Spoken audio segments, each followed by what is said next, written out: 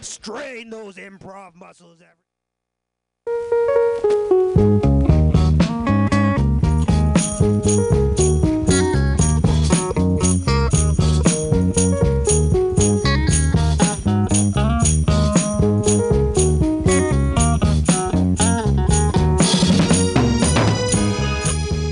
Good day, everybody. How's it going? Getting this funky boy going this morning.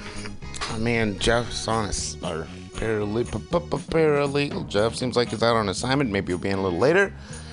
Today is June 10th, 2018. It's the day before my birthday. And I'm going to do a little Speed Gibson, do some headlines. And I think I have a meeting here at noon, so that should be pretty easy. In and out. All right, let me shut up and get to Speed Gibson. I want you realize women, the way I feel in me. How do you feel? I'm gonna explode. You mean you're gonna explode? I'm gonna explode. Watch out. I'm gonna explode.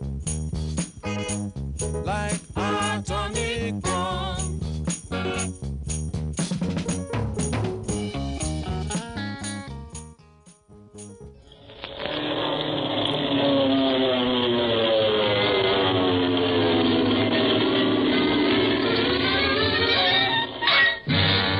Speed Gibson of the International Secret Police.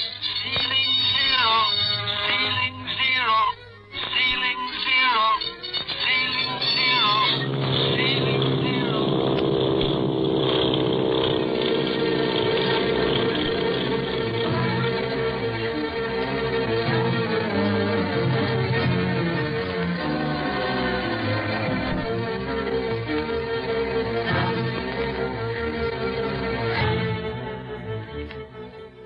The smuggling activities of that genius of evil, the octopus, have brought Speed Gibson, his uncle, Clint Barlow, and Barney Dunlap, all members of the International Secret Police, to Hong Kong, China, to end the criminal's career once and for all. The boys have been invited to dine with Dr. Kingsley on their first evening in Hong Kong. Clint has planned to ask the doctor what he knows of the neighborhood indicated on the map that Marcia Winfield's brother sent her. Another member of the party rouses his suspicion, however. Mr. Wu, a high-caste Chinese who, in reality, is a member of the octopus band. Clint's uncanny intuition holds him silent before the man, and then, while they are all looking at a Chinese gong, a knife flies through the window, and Clint, wounded, falls to the floor. We find Speed, Barney, and Mr. Wu anxiously watching as Dr. Kingsley finishes bandaging Clint. There you are, Barlow. How does that feel? As well as any knife wound can feel after a good doctor's taken care of it, Dr. Kingsley. You were lucky. That knife was aimed for your heart. And would have found it if you hadn't shoved me aside. Sure would, Clint. It cuts in the arm just about at your heart level. And I can thank you for saving my life, Doctor. An eye for an eye, a tooth for a tooth, a life for a life. Master Gibson saved the life of the doctor's small daughter. The doctor saved the life of Mr. Barlow. In the eyes of the Chinese, the debt is paid. I'd give anything to know who did that.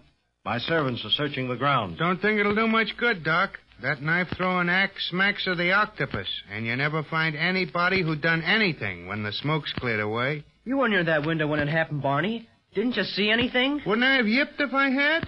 I was admiring the window itself, not looking through it. Ah, yes, the Chinese moon window, large and round, so as to let as much of the moonlight in as possible. A charming legend is written about the moon window. If you'll pardon me, Mr. Wu, I'm more interested in the legend about this dragon knife than in that of the moon window right now. Oh, quite so. The dragon knife was once only the property of royalty. The old Empress, Tutsi, born Lan Kui, had several. Her favorite was made of pure gold studded with pink jade and diamonds. Well, the Boxer Rebellion did away with the old Empress and her autocracy. Yes. But the dragon knives live on. They are only used on those of high standing. Oh, you take it as a compliment to be punctured with one of those sabers, huh? In a way, yes. It is an honorable death. Well, I don't see anything honorable about a knife being thrown from the dark. I think the octopus and his gang are nothing but a bunch of cowards. You're right, Speed, and if that knife had been poisoned, as they so often are, That scratch on the arm would have been the end of your uncle. It was almost the end of Miss Marcia. She just about fainted when she saw Clint go down. Yeah, it's too bad she and Jean had to see that. You did the right thing in sending him to Jean's room while you bandaged Clint up, Doc. It's a bad business. I spoke to Miss Winfield about staying on as Jean's governess, but she said that she had business to attend to elsewhere. I don't like to see her going about China alone, not with this octopus organization at work. Yes, it would be better if she stayed here with Jean for the time being. And what are you going to do, Mr. Barlow? Do? In regard to this octopus? Mr. Wu, I haven't the slightest idea. I believe the hour is growing late. I had best be going. May I drive you and your friends to your hotel, Mr. Barlow? No, thank you. I've already arranged with the rickshaw boy to pick us up here, Mr. Wu. Very well. I shall look forward to our meeting again very soon. Well, I'll see you to the door, Mr. Wu. Thank you. Thank you so much, Dr. What do you think, Clint? I know the octopus isn't wasting any time in trying to get me out of the way. You going to cable the chief? No. Not until we talk to our tea merchant tomorrow morning. By the way, why did you tell Wu we had a rickshaw boy calling for us? That's not true because we didn't know when we'd leave. I told Mr. Wu that because, first, I didn't want him to know at what hotel we were staying. Second, I wanted some time alone with the doctor. And third, we're not going to the hotel tonight. We're going to stay right here. Here? That don't make sense. More sense than you can get through your thick head, old pal. I've got a hunch that whoever threw that dragon knife is waiting somewhere along the Langsu Road with some other assassins. Suffering wang doodles. Gee whiz. Exactly. And now, as soon as the doctor returns, I'm going to show him our map and see if he recognizes any of the streets marked. The octopus isn't wasting any time. Neither will we.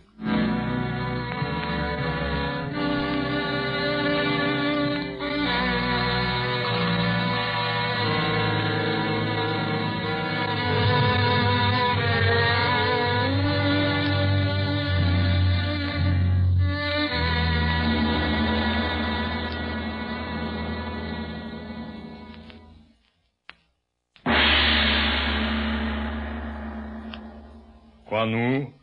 Yes, Master. What is your report? I have just come from the home of Dr. Kingsley. The dragon knife failed. Must I do such work myself? Can I not trust my operators anymore? Has this Clint Barlow cast a spell upon them? It was purely fate, Master. Had the doctor not seen the knife and pushed Barlow aside and to the floor, your plan would have succeeded. The doctor? What of the knife thrower? He and 4 others are waiting Barlow and the other 2 in the shadows of Langsu Road. I asked Barlow if I might drive them to their hotel, but he refused, saying that their rickshaw boy was calling later. They will not get past our men. And the Winfield girl? The doctor wanted her to stay on at his home as governess for the child, but she has refused.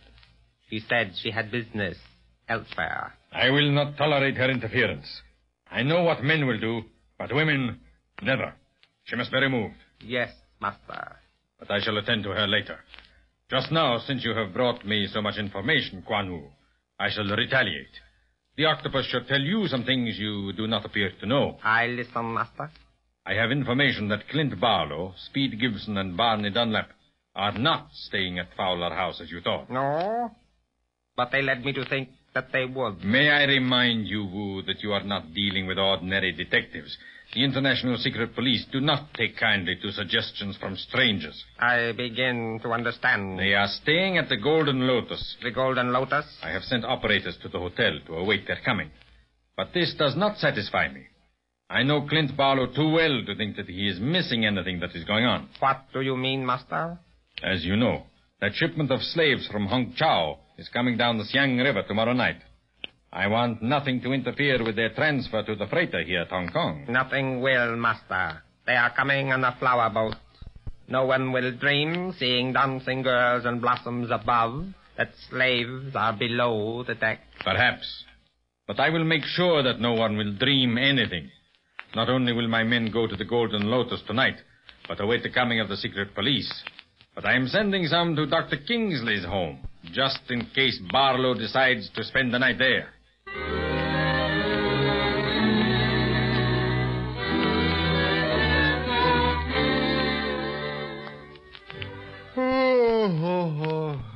Gee, I've looked so long at that map that I don't know if it's a map of Hong Kong or New York. Well, I think we've done about all we can on it, Mr. Barlow. The street names that I've listed for you are mostly guesswork, but then, of course, sometimes a guess turns out to be right. Yes, I appreciate your help, Doctor, and I must ask you to keep silent about what we've just discussed. Well, of course. How's your arm? Oh, it aches a bit, but that's only natural. Won't keep you awake, will it, Clint? I should say not. We've had a big day today. Nothing short of the house falling down could wake me up. Don't say that too loud. You might give the octopus ideas. Well, I believe you're as safe here as you would be any place. The octopus couldn't possibly know that you've decided to spend the night here. Yeah, we're very grateful to you for allowing us to stay, Doctor. Well, on the other hand, it is I who am grateful. Your presence guarantees the safety of my daughter, Miss Winfield. Oh, well, let's put that map away and get some shut-eye, huh? I'm out on my feet. Me, too. You want this map of the city, too, Barney? Yeah, if I can have it, Doc. By all means. I'll show you to your rooms now. Oh, thank you. Oh, by the way, Doctor, have you any sort of protection around this house? Burglar alarms or something similar? No, I haven't, Barlow. I never felt any need for them. Just me and the servants here. Yeah, but now your daughter's here, too. Yeah, Doc, so long as this octopus guy's around, I wouldn't take any chances. Good heavens, do you think... Doctor, you're an important man in Hong Kong. You may actually see and speak with the octopus every day. You may be in his way since you're honest. Has he ever sought to contact you? No. But he may be watching your every move. His eyes are those of his spies. If he should ever want you to shut your eyes to something crooked, or want you to do something for him, he may force you to bow to his will through your daughter. Well, he wouldn't dare. I'm in the diplomatic service. I have full protection from the government, and the added protection of being an American citizen. The octopus recognizes no boundaries, Dr. Kingsley. The world is his chessboard, and those who stand in his way are pawns and kings to be moved as he wishes. Yeah, but his game is a lot rougher than chess. Hey, where you going, Speed? Just over here to the moon window, Barney.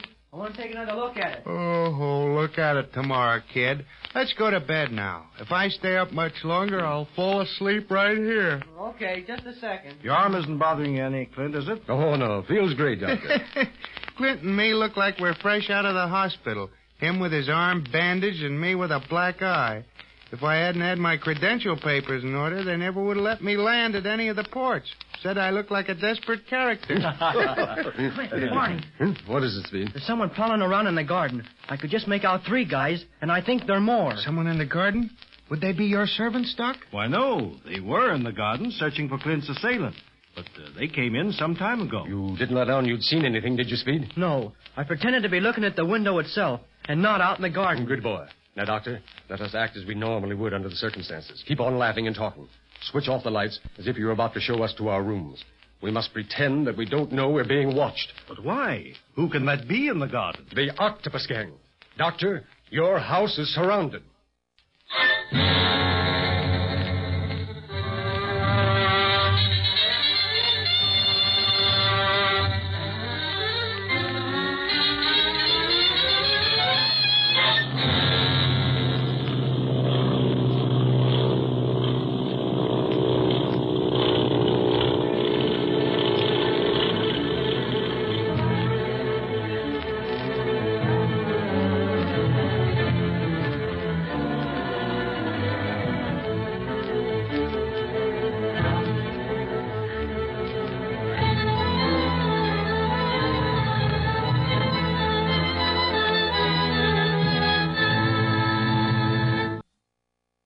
Cool. I like that show, man. All right. I was going to take a second and try to get something to eat here, but the little store isn't open yet, so I'm just going to sit here and do the news, and then I'll do it really fast or something, or maybe I'll do half, go back to Speed, and then do the other half or something. Okay. These are the links from Naked Capitalism, June 10th, 2018. Feral peacocks are attacking luxury cars after seeing their own reflections. That's CBS. A Triple Crown pushes justifies breeding rights fee to record $75 million. Yeah, I guess Saturday the Triple Crown got one, which been a long time. Anyway, who should create money? Swiss vote promises a revolution. Global Handelsblatt. 12 Northern California wildfires sparked by PG&E power lines, investigators say. That's from the old San Francisco Chronicle. For more on PG&E and the 2017 wildfires, see Naked Capitalism here and here. Of course. Fiber optic wires, servers, and more than 550 1,000 miles of underwater cables. Here's what the internet actually looks like. Business Insider. Venezuela's narrowing options. Counterpunch. Oh, I'm starving and my voice is killing me. Yeah, it's really funny. Last night I did like an hour on the air because the Saturday rental, I usually help, if they need an engineer or whatever the fuck. And what was that? One of the performers was going to be late between Mike and his writing partner. So, and my throat's been hurting for like a day and a half or whatever the fuck. So I was like,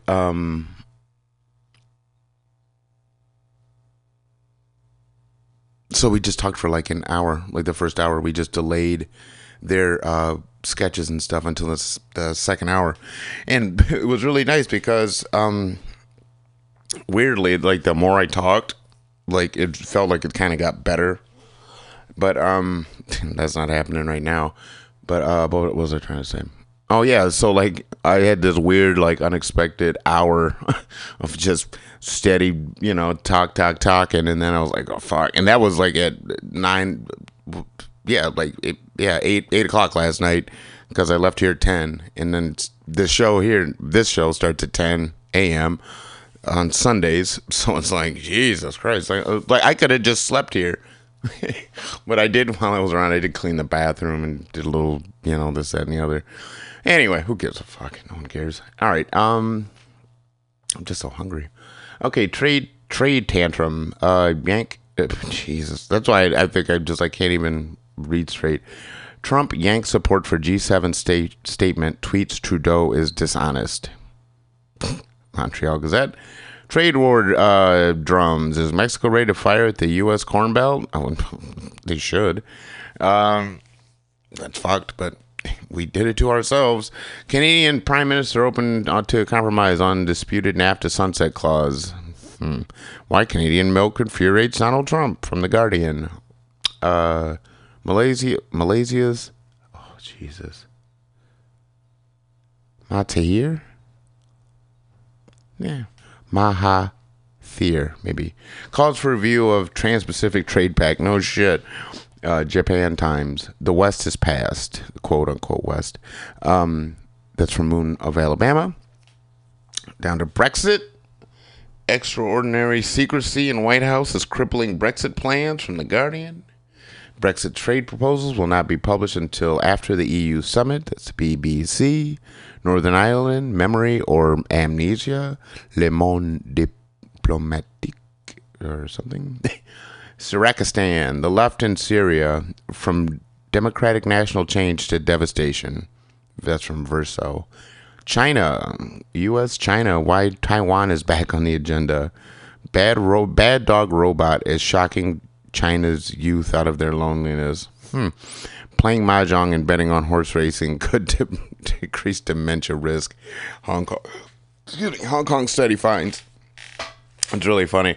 Like, that actually makes sense to me, that the last one about the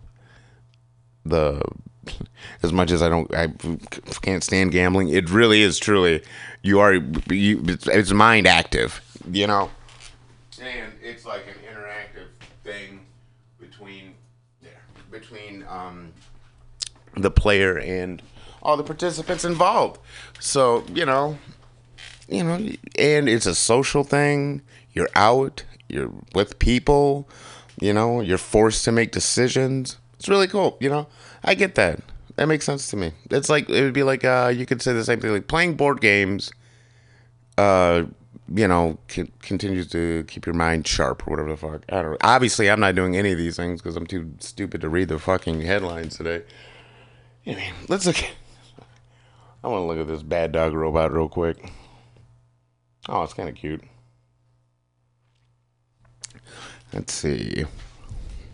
It's a robot, and it looks like a stuffed animal.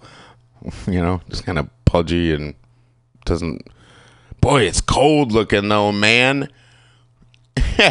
Like, its eyes look like the eyes of like death. Like, there's no joy. The mouth is fucking turned. I guess, okay, First off, it doesn't. It looks like a dog, kind of like how Snoopy kind of looks like a dog. Really, I guess, like it looks closer to me weirdly to like a panda, because it's white with like black accents. Like the nose is black, that little mouth. It looks like what's that? The flux capacitor from for Back to the Future. That's what the mouth looks like. It's just like an upside down Y. But the eyes, it looks like the front of a Tesla, sort of. This is it just looks angry. Nothing about it looks sexy or fun. It just looks fucking industrial. Anyway, Bad Dog is tackling loneliness amongst China's youth China's young in a way that involves small electronic shocks. No wonder the damn dog looks crazy. The foot-tall white plastic robot dog is the brainchild of industrial design graduate student Zhang Ming. He hopes it will provide good company to a growing number of people living alone in China, and his project is supported by a panel of big-name companies. What the fuck? Okay. The first generation of Bad Dog project, fully auspicious raccoon dog. Yeah, see, that makes more sense. It doesn't look like a fucking dog.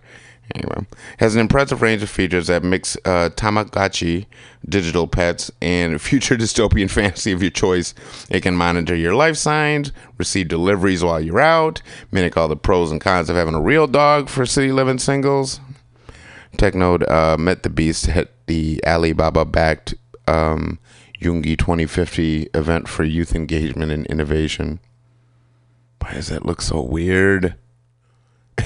They got a mock-up of an owner spending quality time with Fuli from the Bad Dog Project. The 3D printed pseudo canine took Central Academy of Fine Arts student Zhang just 50 days to prototype, and his friend a couple of days to code, with the help from a federation of big businesses. What the fuck? Future Labs, showing you the future before you sleep. Okay. Orem aims to provide a platform for young people to develop technologies that bring value. Okay. It has some, it doesn't make any sense though. What does that mean, showing you the future before you sleep? I don't get it. Anyway, but okay, so it's like young people, blah, blah, blah. Oh yeah, so it's like Highway, NetEase, oh god, PwC is like Price Waterhouse Cooper or some shit. Ugh. Just one of those socially positive projects that these shitheads siphon money off and donate to and get tax refunds for. Fuck you. Anyway, Zhang explained if you need the help for a particular part of the project, Future Labs can direct you through to someone from a partner. Okay, whatever. Okay. Fully's eyes are sensors and cameras for helping it navigate and interact. His head and face have sensors that can detect the actions of stroking. He sits upright and moves around on wheels with his hands folded. There's little attempt to making him anyway like a real dog. Yeah, that's what I was saying. Less so even than the headless Kobo cats with wagging tails. It makes you talk back to something proactively, says Zhang, who was experienced living alone in China. Look, I lived alone here for a really long time, but I kind of did this thing where I forced myself to like make friends or acquire friends or become a regular at a place where eventually you'll just like be part of the fabric. And like, hey, it's that guy. I never even thought about getting a dog. That's like that's a lot of money, man. Anyway, whatever. Unlike real dogs, as far as we know, the fully Bad Dog has an infrared sensor which he can use to measure his owner's temperature. What? He will take this into account to decide the owner's mood and try to react to that? I don't even know what this means. But if he believes the owner has been sitting or lying around too much, he'll also take the temperature to assess whether the human is being lazy, is ill, or simply died. Zhang says it'll be possible for the robot to contact emergency services via the internet. He admitted that the services may not take the device seriously. Okay. What the fuck? Okay. If the owner has smart entry locks for his or her apartment, the dog can unlock the door via the internet to allow couriers to make deliveries. What? According to Zhang, once the parcel is in, the dog can coolly say, "You can go now," in its typically distant manner. Oh, it's so weird looking from the back when you see all the little doodads and G-roads fucking making this thing work. The next generation with clear panels. Lonely people like bad people like gamblers and drinkers. What? Zhang told Tech Node to explain the dog's disinterested appearance and manner.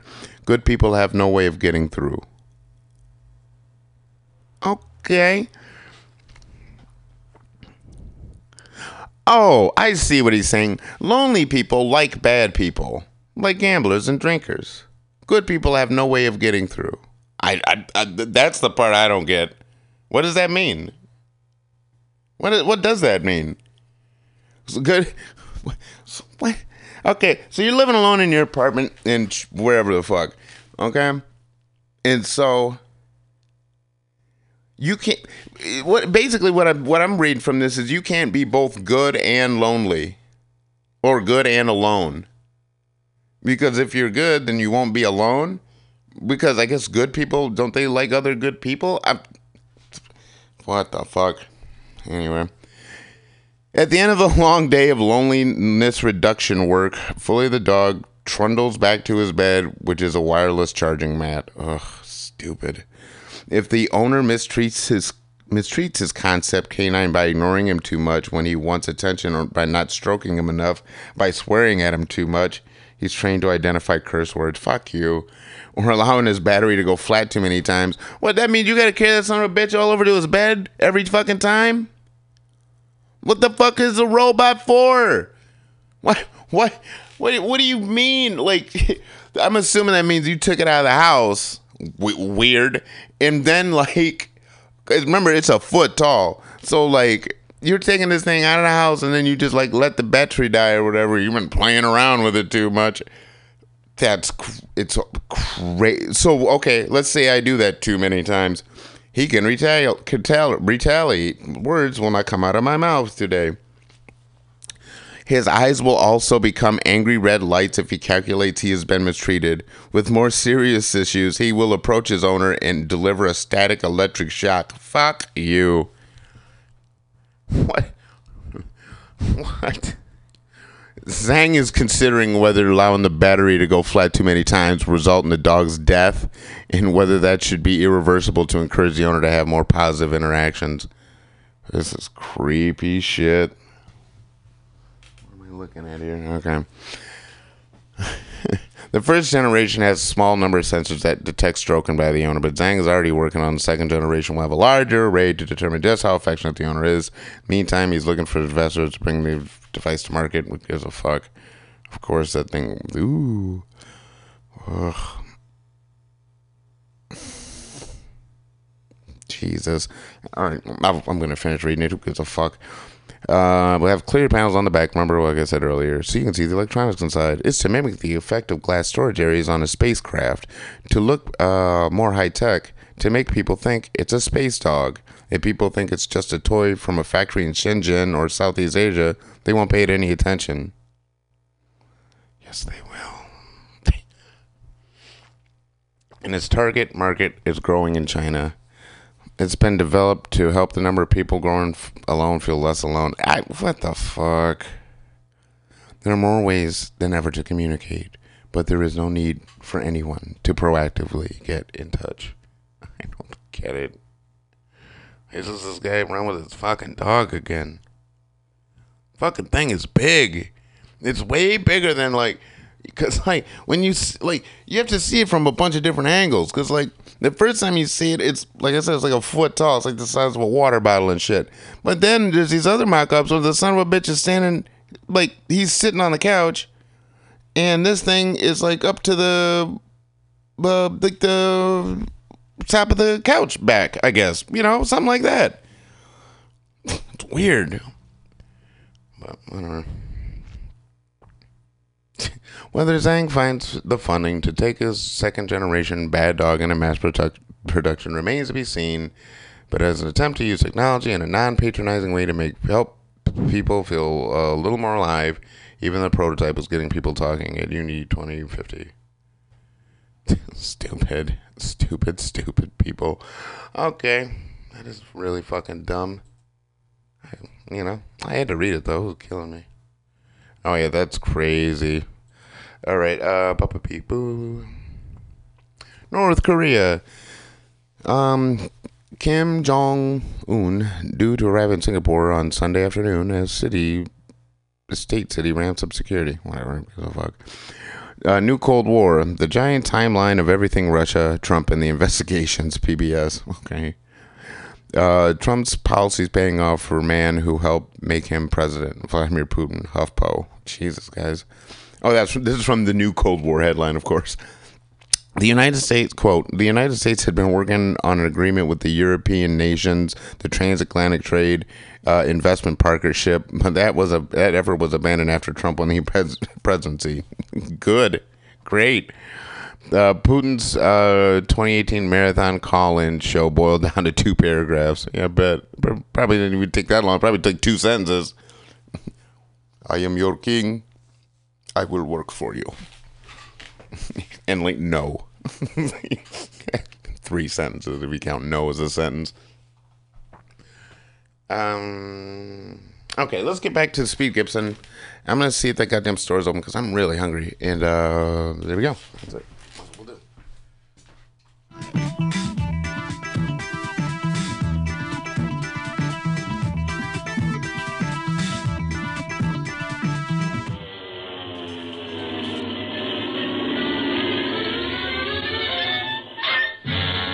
Speed Gibson of the International Secret Police. Ceiling zero, ceiling zero, ceiling zero, ceiling zero, ceiling zero.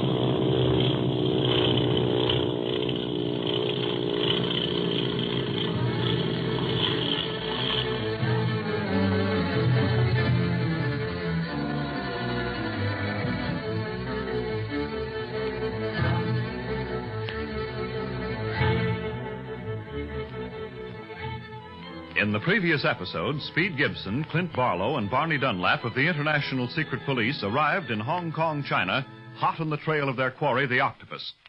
While at dinner that evening with Dr. Kingsley, father of little Jean, Clint had planned to ask his aid in deciphering the map Marcia Winfield's brother sent her just before his mysterious disappearance, the map describing the octopus headquarters. But Clint does not quite trust another guest, Mr. Wu, high in diplomatic circles, who, unknown to anyone, is a member of the octopus gang. Later that night, a knife is hurled through the window, barely missing Clint's heart. Mr. Wu leaves as the doctor is dressing Barlow's wound and lets the octopus know that the knife attack has failed. Accordingly, the criminal sends more assassins to ambush the doctor's home, and as they enter the Kingsley garden, Speed happens to see them from the window.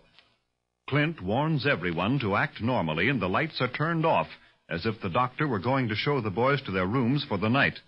Now, with the lights out, we can safely look out into the garden without the octopus men seeing us. See, Clint? There are 2 of them over by that willow tree. You can just make them out. Good heavens, Clint. Isn't there some way to ward off this ambush? Of course, it isn't that I'm afraid. I'm thinking of Jean and Miss Winfield. Yes, I know, Dr. Kingsley. Yeah, if it wasn't for them, we could maybe rush that gang of rats and take them alive and kicking. No need for such tactics, Barney. Where's your telephone, Doctor? It's by the Chinese gong. Can you see enough to get over there? Yes, I have a good reason to remember that spot. Oh, Speed, you and Barney stay here by the window and let me know what's happening out there. But don't let them see you. Okay, Clint. They won't see a whisker. Hey, what can I do, Clint? Go upstairs, Doctor, to our rooms and switch on the light, as if you were making us comfortable. They can't see into the room from the garden, can they? No, not at all. Good. Well, that light will attract their attention from this room, too. They'll be less secretive in their movements. Will you go upstairs now while I put in a call for the police? We'll keep watch from this window, Clint. And hurry with that phone call, fella. Don't you think that I should rouse the servants too, Clint? No, don't do that. That would just cause more confusion. They'd be of little use against such men as those in the garden. We might be able to hold them off, but with Jean and Marcia in the house, I'd rather not take any chances. Well, the police will take care of them. But we'll just keep our guns handy in case we come to a showdown. Oh, here's the phone. Oh, listen. I'll turn on those lights, and I'll hurry right back. Hey, 2 more men just came into the garden, Clint. Yeah, okay, Speed. Hello? Get me the Hong Kong police. Yes. Have they come any closer to the house yet, Speed? No. I think they're waiting for everyone to get into the garden. I must have spotted them just as they began to come in. And they're still hiding behind the bushes and trees. Kid, you got eyes like an owl. If you hadn't lamped them guys in the beginning and showed me where to look, I'd never see 'em. Hello? Hong Kong police? Send a detail of men to Dr. Kingsley's residence immediately. Yes. It's 14 Lang Su Road. That's right. And have them come quietly and well armed. Yes, there's several prowlers out in the garden. You come right away? That's fine. Wonder how far away we are from the police station. It's only about 5 minutes from here. I saw it on the way coming up. But what gets me is, how did the octopus know we were staying here? Yes, that's just what I'd like to know, too. But right now, we can't do anything but wait for the police and watch. Wait and watch.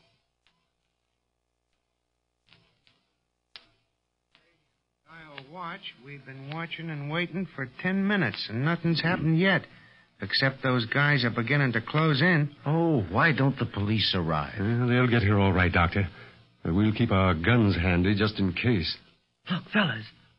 Isn't that something moving over by the wall? Kid, you've got eyes like an owl. I don't see a thing. Oh, yes. Yes, I do. And I think it's the police. The octopus gang don't see him yet. They're watching the house too close. Gee, this is like watching a play, isn't it? Yeah. And it's all right so long as we don't have to take part in it. By George, the police are surrounding them. The only way they can escape is by coming through this house, and we can stop that. By shooting? No. By leaving the lower floor of the house in absolute darkness. They'll be afraid of an ambush when the fireworks start and try to fight their way through the police lines. Hey, it's starting now. They've spotted the police. Too late. They've got him surrounded. They're starting to run this way. No, they're stopping, like you said, Barlow. They're going to try and fight their way out.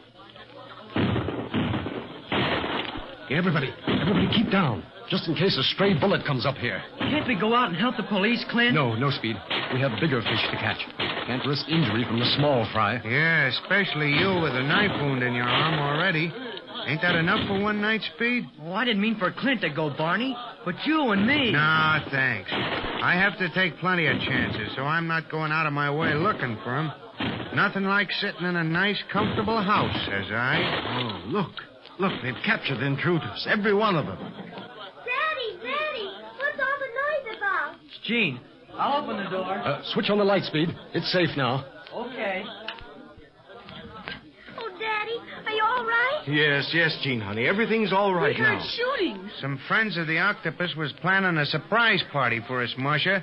But we surprised them first by calling the police. Well, thank heaven none of you were hurt. How's your arm, Clint? Well, to tell the truth, I forgot all about it in the excitement, Marcia. I'll tell you, I'll not tolerate this. The octopus must be captured. That's exactly what we're here for, Doc. But we got a lot to do before we can capture that guy. Yeah. And first thing to do was to go and talk to the police and the fellas they've captured. Maybe we can learn something from them. I doubt it, Speed. You know how close-mouthed they are from past experience. Except in Splinters, huh? He was the only one who was going to talk, and then they stopped him. We'll see the police anyhow, and as long as they're here, they can escort us to our hotel.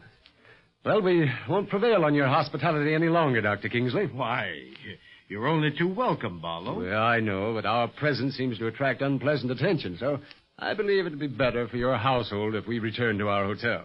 We want to be out the first thing in the morning anyhow. And we'll tell the chief of police to keep a guard here for the rest of the night, just in case anything else should happen, Doc. I'll be very grateful. Will we see you tomorrow, Speed? I don't know, Gene. Depends on what Clint wants to do. Oh, you bet we'll see you, Gene. I'll tell you what. After our business in the morning, how would you and Marcia and your father all like to explore Hong Kong, huh? Go into some of the bazaars? Oh, I'd love it. Can we, Daddy? Well, I don't know why not. It's a date, then. Now, for our midnight callers, and then to sweet repose in our hotel. I hope.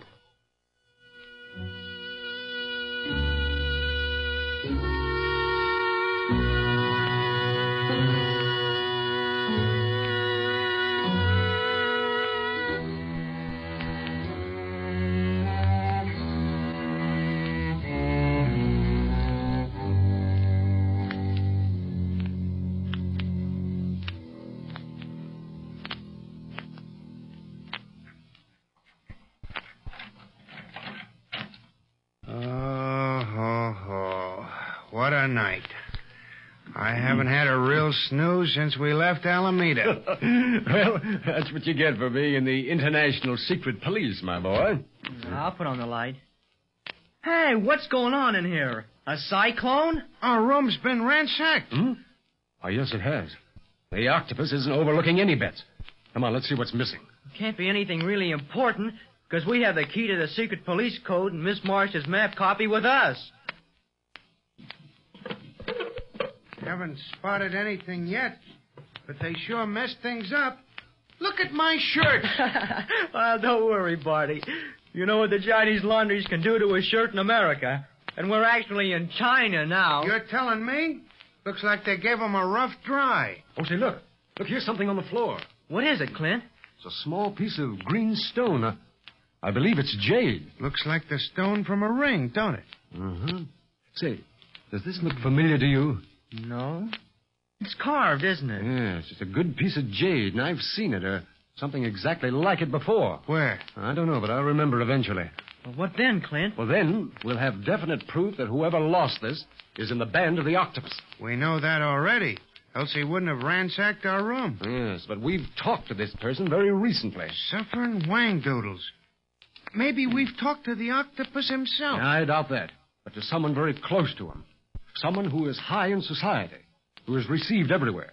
Someone who is more dangerous than all of the thugs and strong-arm men of the gang. I'll feel a lot better when we can talk to our Hong Kong operator and... Easy, Speed. Now, no details. Uh-huh.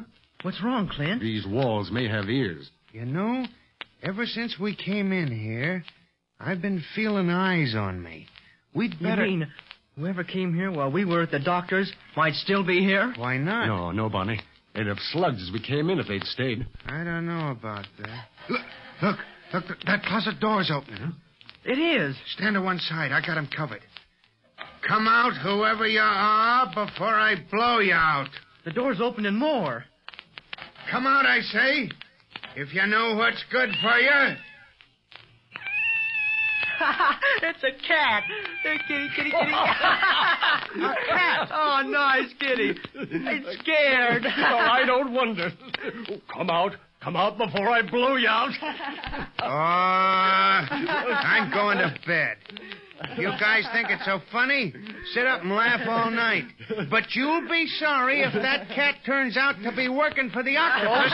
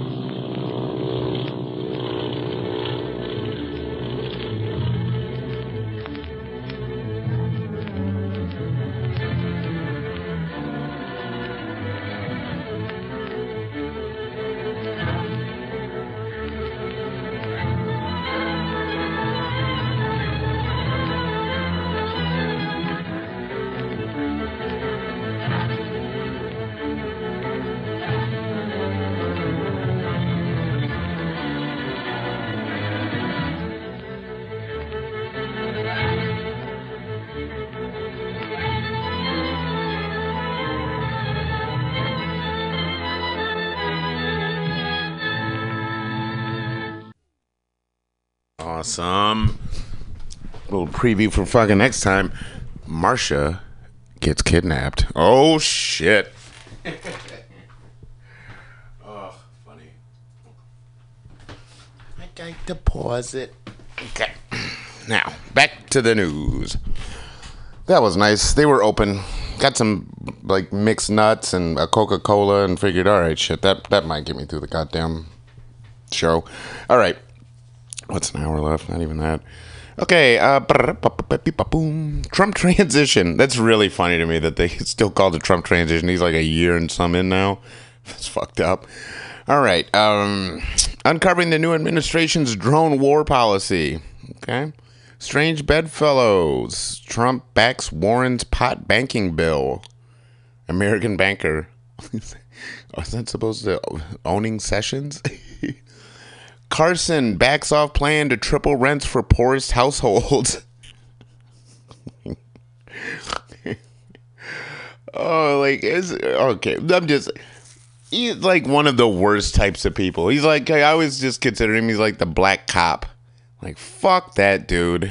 It's like most self-hating ass nigga you ever want to meet in your life. You're like, fuck this asshole. I don't give a fuck if he's good with surgery. I know he ain't shit with black people. Right? Or poor people, or, you know, or just kind of any sort of basic intelligence. He's a perfect example of a guy where, you know, he's like, I guess, supposed to be like a top of his field, and you can just be dumb as a box of rocks on like just the rest of the world. You know, it's like, it's really kind of surprising how that works sometimes. Anyway, okay, sometimes, often. There you go. Democrats in disarray. Oh, shit. Turning affluent suburbs blue isn't worth the cost. New York Times. No shit. Democrats must reject Howard Schultz and his radical centrist ideology. Yeah, probably. New York Magazine. The U.S. government is not like a household or a business, although plenty of businesses recognize the benefits of debt finance investment because it can print its own fucking currency. MMT is gradually, mainstream thought, is gradually becoming conventional wisdom. Oh, MMT. I don't know what the fuck it means. But who added that parenthetical? Oh, and I threw that fucking part in. Beware the Democrats and their good billionaires. No shit. Truth dig. Chuck Schumer is the exact opposite of what Democrats need from the week. No shit. Joe Crowley complains his primary opponent, Alexandria Ocasio-Cortez, is making this race about race. That's from The Intercept. It's funny. I love that shit when white guys be like, look, man, white. They used to, when I was coming up, they call it like, and that shit was new in the 90s. That's that O.J. Simpson shit. What you gonna play, the race card? That shit was straight up from like the LA riots and all that shit. That particular phrase, the race card. Well, shit, man. It's like saying like pulling a Trump card or something. Like, well, I guess can't say nothing about that. Or well, it's one of the stupidest, fucking, most lame things you'll ever hear in your life. Anyway, well, I'll ever hear in my life. I hope. Right? I hope to live a while, and I hope that you know, God. That's just so stupid. Okay, Bernie Sanders is to deliver a common sense plan to save the Postal Service. I bet it has something to do with banking. How good is the Trump economy really? Well, it's going to be any fucking different than the goddamn Obama one, which was shit. So, you know, a lot of low-paying service jobs. That's about it. Right? Unless you're like an engineer or like, you know, you're like degreed up and can just do a thing, a regular person is fucked. Because even like all the malls have been closing and shit because of Amazon and people's natural tendency to be lazy. You know? It's weird. Anyway, whatever. That's the life, really. Guillotine Watch. Oh, it's one of my favorite sections of the paper. She absolutely has psychopathic tendencies. Elizabeth Holmes somehow is trying to start a new company, Vanity Fair. I actually read that article and it's really kind of funny. And it's actually a podcast. Vanity Fair has a podcast called Inside the Hive or something, and it's pretty decent. But it's really fun. It's about the new book, like Bad Blood, about Elizabeth Holmes and like Theranos, which is just a complete vaporware. It's like it was never did anything, never made anything. All of her projections were bullshit over projections. It never could do the thing it said it could do, even like on accident. I remember when she fired her like chief executive officer for finding out that her tests were horse shit. You know, like chief financial officer, you got to go, B. We in this for the game. And here's the fun. Yeah, and she is trying to start a new business. And this is another weird thing about Silicon Valley, right? Because Theranos is basically what we call like biotech. They kind of give her a pass. And then she could probably just go and get new money. Like if she wanted to come up with an app that could do some non-bio wares, you know what I mean? Like it's really stupid how that works. The rich are planning to leave this wretched planet, New York Times. You know, it's really goofy. Because I read that article too. I guess I had a little time when I got here earlier. But it's just about, like, space tourism. I hate headlines like that. You know, it's not like they're planning on going to Mars. No. They plan on spending $55 million and getting hoisted up into like 250 miles above orbit. That's about it. Instead of those, I like in the article, they're like, well, you know, like, it's the ultimate in glamping, right? So gross. You know, a lot of that 55 mil is just that fuel cost, getting your ass up there. All right, I must be doing something right. Billionaire George Soros faces renewed attacks with defiance. Washington Post. Partisan divide on benefit of having rich people expands. It's a Gallup poll. Overall, 58% of all Americans agree that having a rich class is a benefit. I'd love to ask to who exactly besides that rich class, but okay. And that's the other kind of jobs, right? It's like pampering the high-end fuckers. They can go fuck themselves. Why don't they fucking get out here and do it? Oh, because you're so stupid. Okay, anyway. Oh, and you know what I think shredded my fucking voice, too? I forget. Okay, so Wednesday, I had this show. Friday, oh yeah, Wednesday was the beginning of like a new show that I do on, it's really cool. And I'm going to forget the name because I'm stupid. But it's, if you look at the schedule, it's like, it's Wednesdays from 10 to midnight. Oof. And it's super fun. It's like, it's a interview show where we'll have like a musical guest come in. We interview the guest. We play some of their music. You know, we chit-chat kind of about what life's kind of going on and everything. And, you know, of course, you know, what influenced you. That's, you know, traditional kind of interview stuff. And then, you know, kind of it's a kind of a free-flowing conversation. So, you know, we can be talking about kind of anything as we go along. And I got a really great crew of people. Got Matthew Quirk, who is an amazing local comic. He's really, really funny. He's just really, really, really great. Really smart. He's a little older than I am. Probably like maybe 10 years older than I am or something, but like true Gen Xer, you know. He's like my brother's age or something, I think. Nah, maybe a little younger than my brothers. But, you know, like that. So it's easy for me to, you know, I can easily talk to him. And then the other guy, I always forget his name, is the host. And he's this cool brother, and he used to be on Third Axis Radio. And they just, you know, they got a lot of big-ass personalities in that crew, you know. And he felt like he wasn't being respected or whatever. And I said, well, shit, man, you know, I like all you dudes. But if you want some help doing this and you're ready to put the nut up for it, I will certainly engineer and skip you all that training steps and bullshit. And we can just get in there. You want to do it next Wednesday, we'll do it. And that's kind of what we did.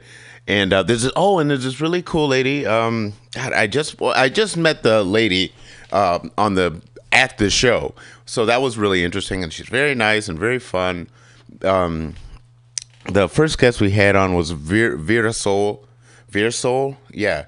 And they are really cool. This really just positive young sister. Oh no, she's all kinds of stuff. She's like Taiwanese, Filipino, like Latino, like she's like, I just said, oh, so you're an American, like, you know, but she's really into her roots and stuff, and like, it's really cool, positive, young, just person. It's cool. I'm into shit like that.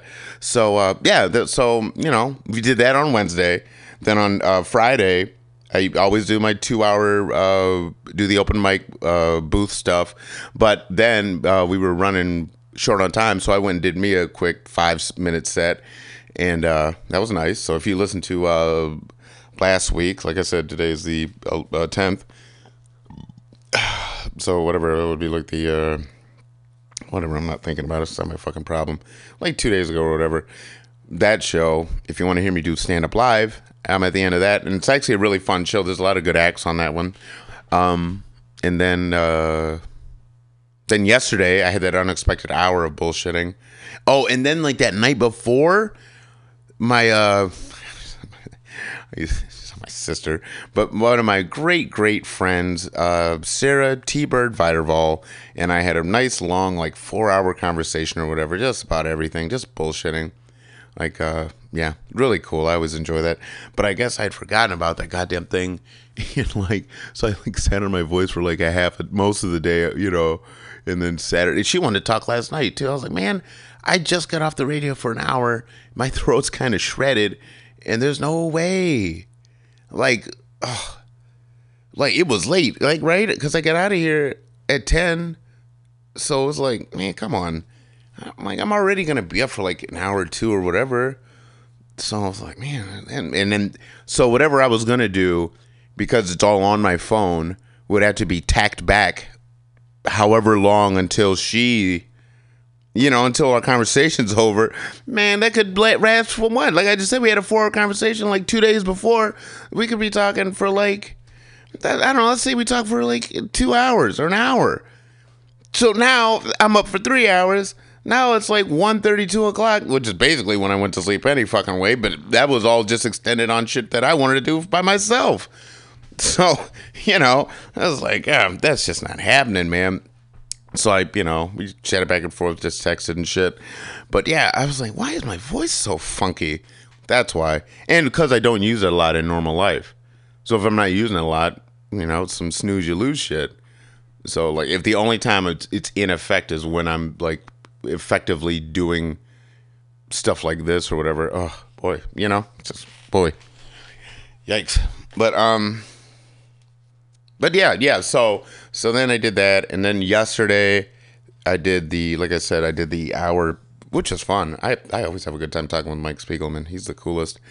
And then I just knew I'd have to be back here today. So boy, oh boy, a lot of talking from me this week. In fact, I'm considering coming in on tomorrow to do the joke workshop. Just because, like, I like getting on stage and doing that shit, and I haven't been doing it with the regularity that I kind of used to, and I really would like to do it more. So, one of those things. Whatever. Enough about me, I guess. Oh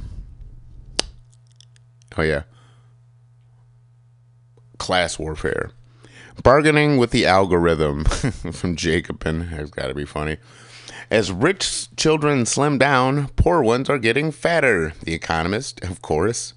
Like, the idea that even needs to be a headline is stupid, right? Everybody's known that shit. Because poor people's food is always the worst fucking food. That's it. It's mass produced to be cheap. And it's cheap. What's the mystery? Like the idea that needs a headline. People with more money can eat better and fucking have more free time and can exercise more. Right? What the fuck?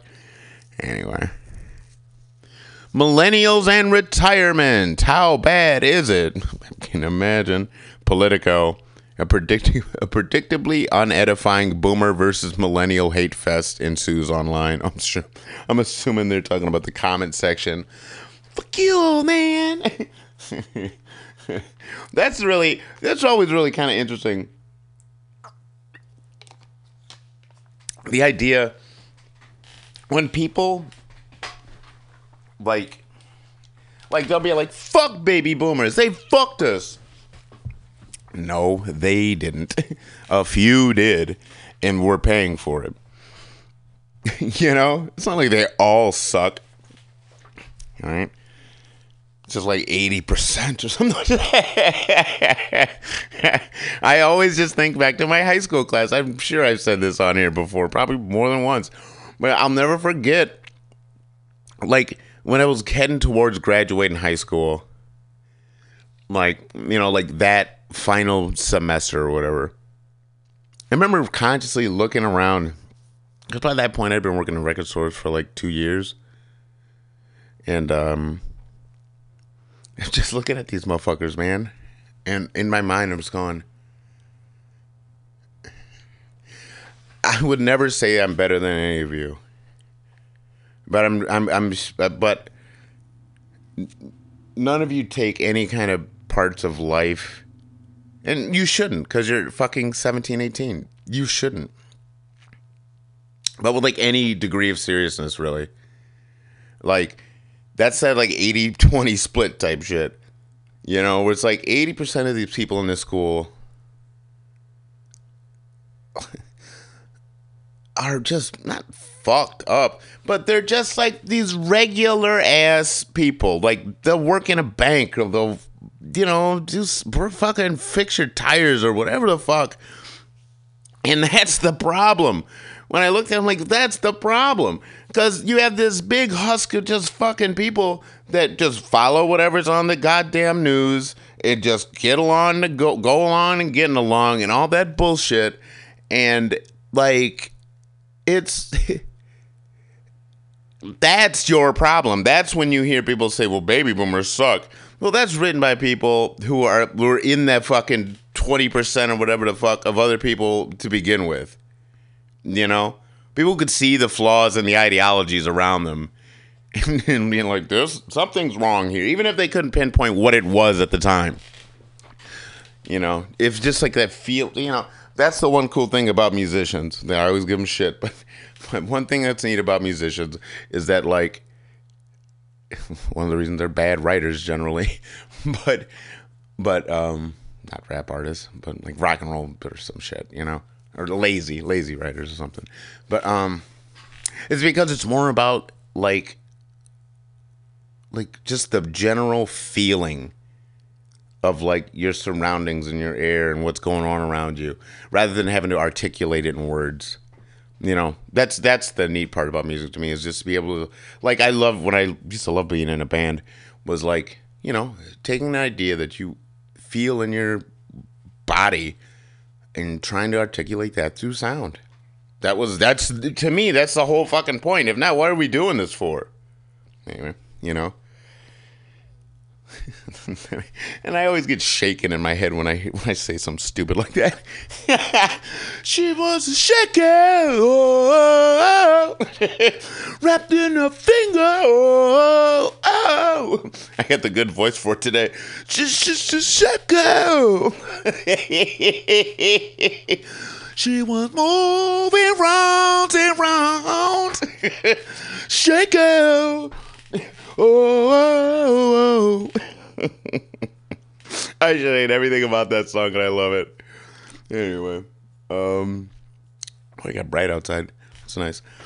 It's really gorgeous out here today, by the way, in the wonderful Mission District down here at MutinyRadio.fm. All right. UK to force companies justify pay gap between CEOs and staff. That's from the Financial Times. User-friendly. ROLFL. The Tories are so much further left than the Democrats. How fucked up is that? Balancing the benefit and the burden of wealth. New York Times. Not seeing a suicide spike among the 1%. Oddly or not.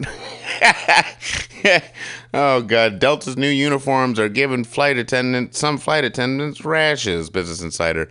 Not for the first time. ... The critic whose... Oh, this is actually neat. The critic whose Olive Garden review went viral. I remember when that happened. Remembers how Anthony Bourdain spoke up for her. That's the news, baby. All right. Fuck it. You know what? Let's listen to some ambient sound for a second. Hello, darkness, my old friend. I come to speak with you again. Yeah, man.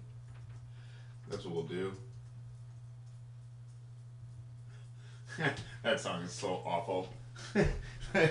Take Me Home Tonight. Boy, that song stinks. Okay. Anyway.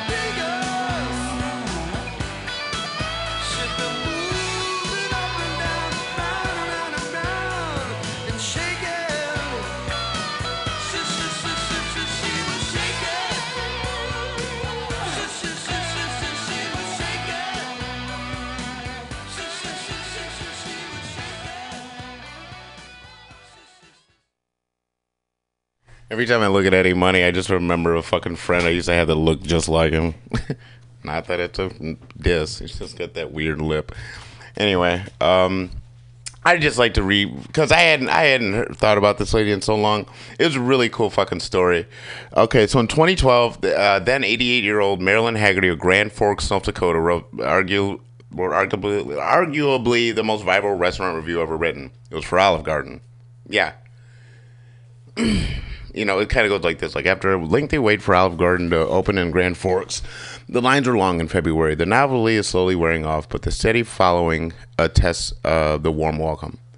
My first visit to Olive Garden was during mid-afternoon, so I could be sure to get in. After a late breakfast, I figured a late lunch would be fashionable. The place is impressive. It's fashioned in Tuscan farmhouse style with a welcoming entryway. There's seating for those who are waiting. My booth was near the kitchen, and I watched the waiters in white shirts, ties, black trousers. Right? Solid fucking review of a restaurant. There should be no reason to fuck with this lady, right? But give it to the internet. They just fucking took it over their ass. Okay, so I'm going to read excerpts from this article, sort of. It's from BuzzFeed, actually, weirdly enough. But Haggerty, a food columnist for the local Grand Forks Herald, dubbed it the largest and most beautiful restaurant now operating in Grand Forks. Which I bet. The chicken Alfredo, $10.95, was warm and comforting on a cold day. The portion was generous. My server was ready with Parmesan cheese, she wrote. It was an instant viral sensation with tons of people cracking sarcastic jokes about the octogenarian's earnest review. It even got a write-up on Gawker. Despite the roasting, the review found at least one big fan, Anthony Bourdain. Okay, and here you go. Bourdain defended Haggerty, celebrating her triumph over the snarkologist when the review went viral. Marilyn Haggerty's years of reviews to be a history of dining in America too few of us from the coast have seen. We need to see, he tweeted. As a result of her online fame, Haggerty wound up flying to New York to do the media rounds, including a hot dog review for the New York Times. While there, she and Bourdain met for coffee. And she wound up getting a book deal because of it. The following year, Haggerty published a book of her reviews. Bourdain edited it and even wrote the foreword. It's called Grand Forks, A History of American Dining in 100 Reviews. Marilyn Haggerty. And in fact, it's under his goddamn imprint. It's like it's an Anthony Bourdain book, you know, club book type thing. In the foreword, Bourdain praised Haggerty as a hardworking, quick-witted food writer with deep knowledge of her community. She is never, quote, she is never mean, even when circumstances would clearly excuse a sharp elbow, a cruel remark, he wrote. In fact, watching Marilyn struggle to find something nice to say about a place she clearly loathes as part of the fun, she is, unfailingly, a good neighbor and good citizen first, and entertainer second. Bourdain added that the book kills snark dead. This is a straightforward account of what people are eating, have been eating, still are eating, in much of America, he wrote. As related by a kind, good-hearted reporter looking to pass along as much useful information as she can while hurting no one. In an interview with BuzzFeed News on Friday, Haggerty remembered how Bourdain celebrated her work rather than mock her for it. She said she heard about Bourdain's death Friday morning when her son sent her an article about it. She called it sad, shocking news. Yeah, Anthony Bourdain died this week. He killed himself. You know.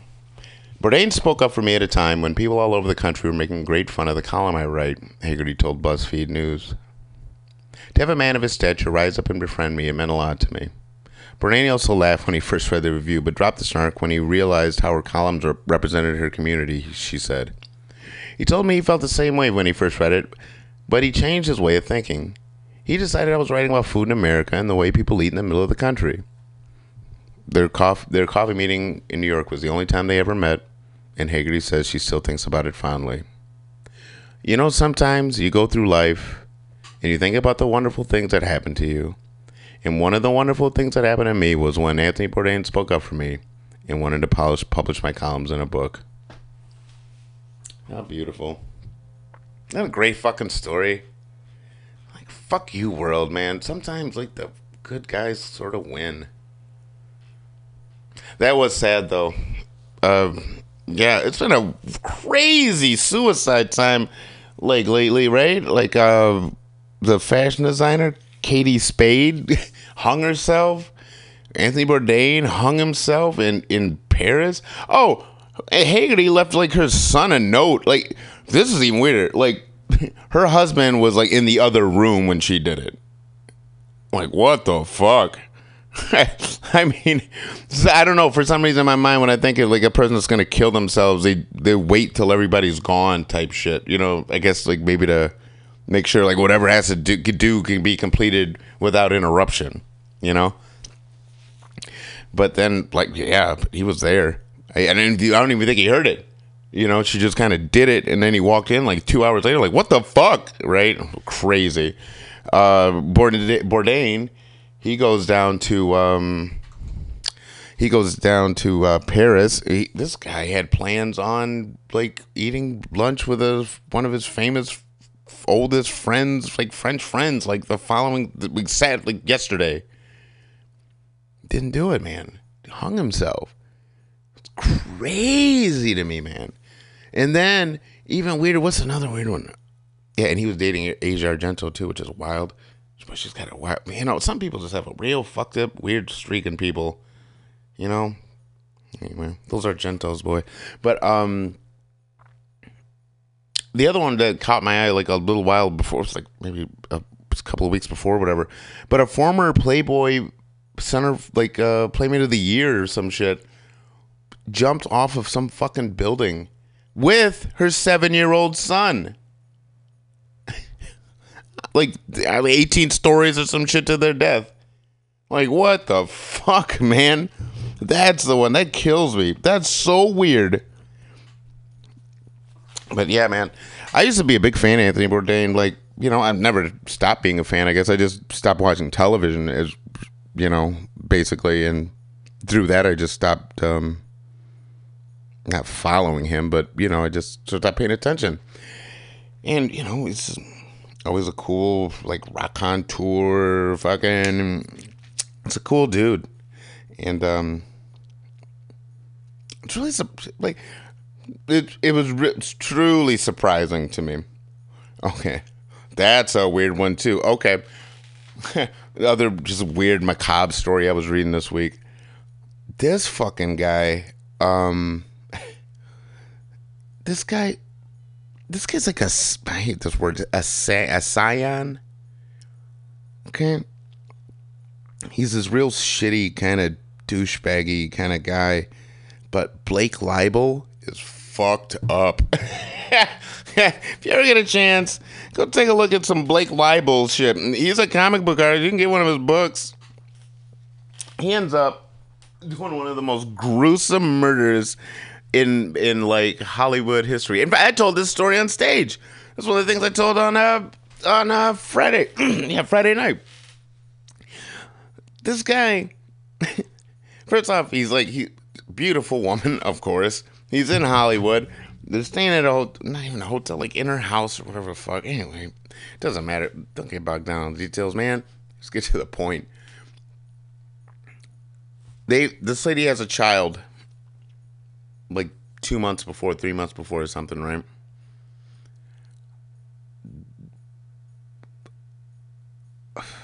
See, like, to really tell this fucking thing, I'd really have to sort of tell the whole fucking thing, because it's sort of weird.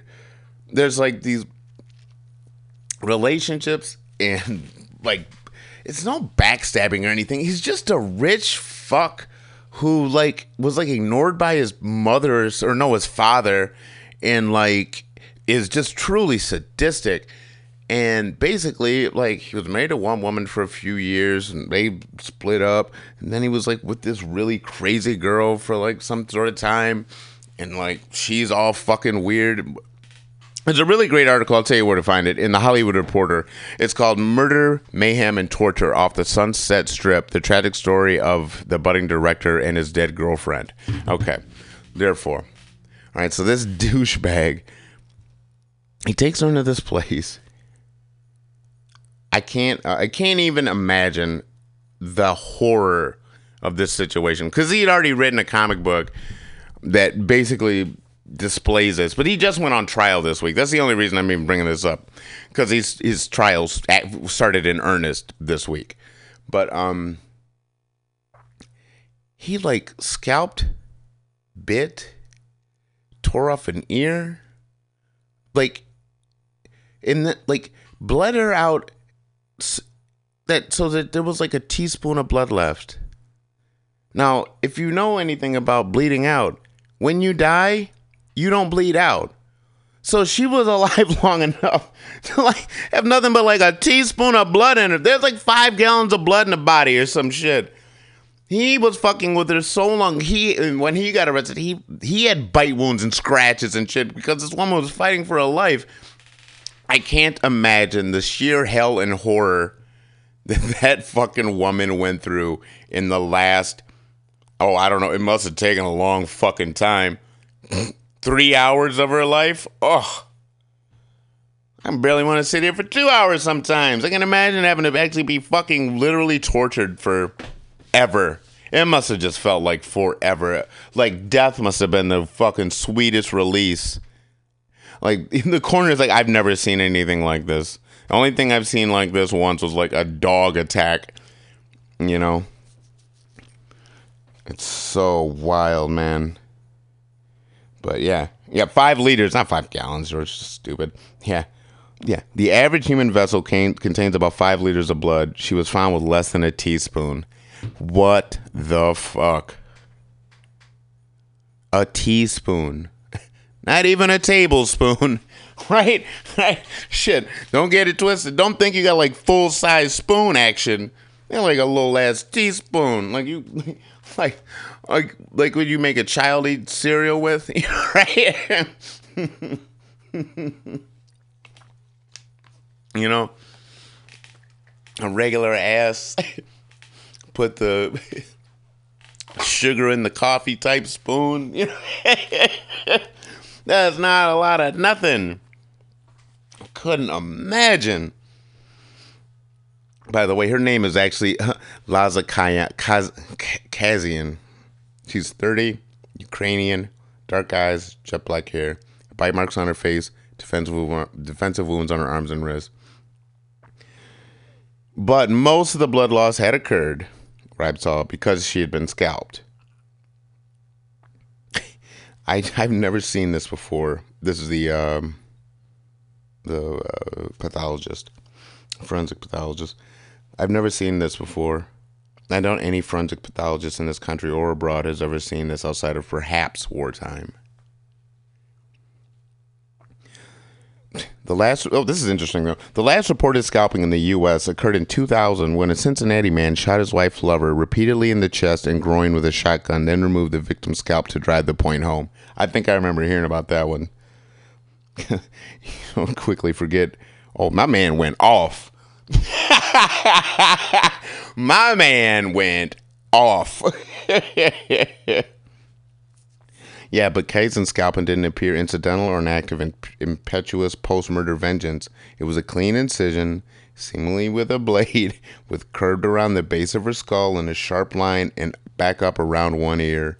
Ribe testified that the skin and hair had been carefully removed from the skull down to the surface of the bone, and a portion of her face, including her right ear, was gone. Like a fucking horror movie, man. And then when you see a picture of this fucking asshole, and then you see a picture of Kaizen, you're like, this guy should be buried under the fucking jail. His brother's a douchebag. He's a douchebag. They're like these super rich fucking Canadian Hollywood partier fucking guys. His brother was like a whale in those dumb fucking Molly's Game type high stakes underground poker. You know, you play with like what's his name? DiCaprio and fucking, you know, whoever fuck wants to gamble and all that bullshit. Yeah. Fuck. Yeah. There was blood throughout the condo. Police entered a bedroom and found Kaizen on a bed, mutilated, covered with a blanket, a Mickey Mouse blanket, by the way.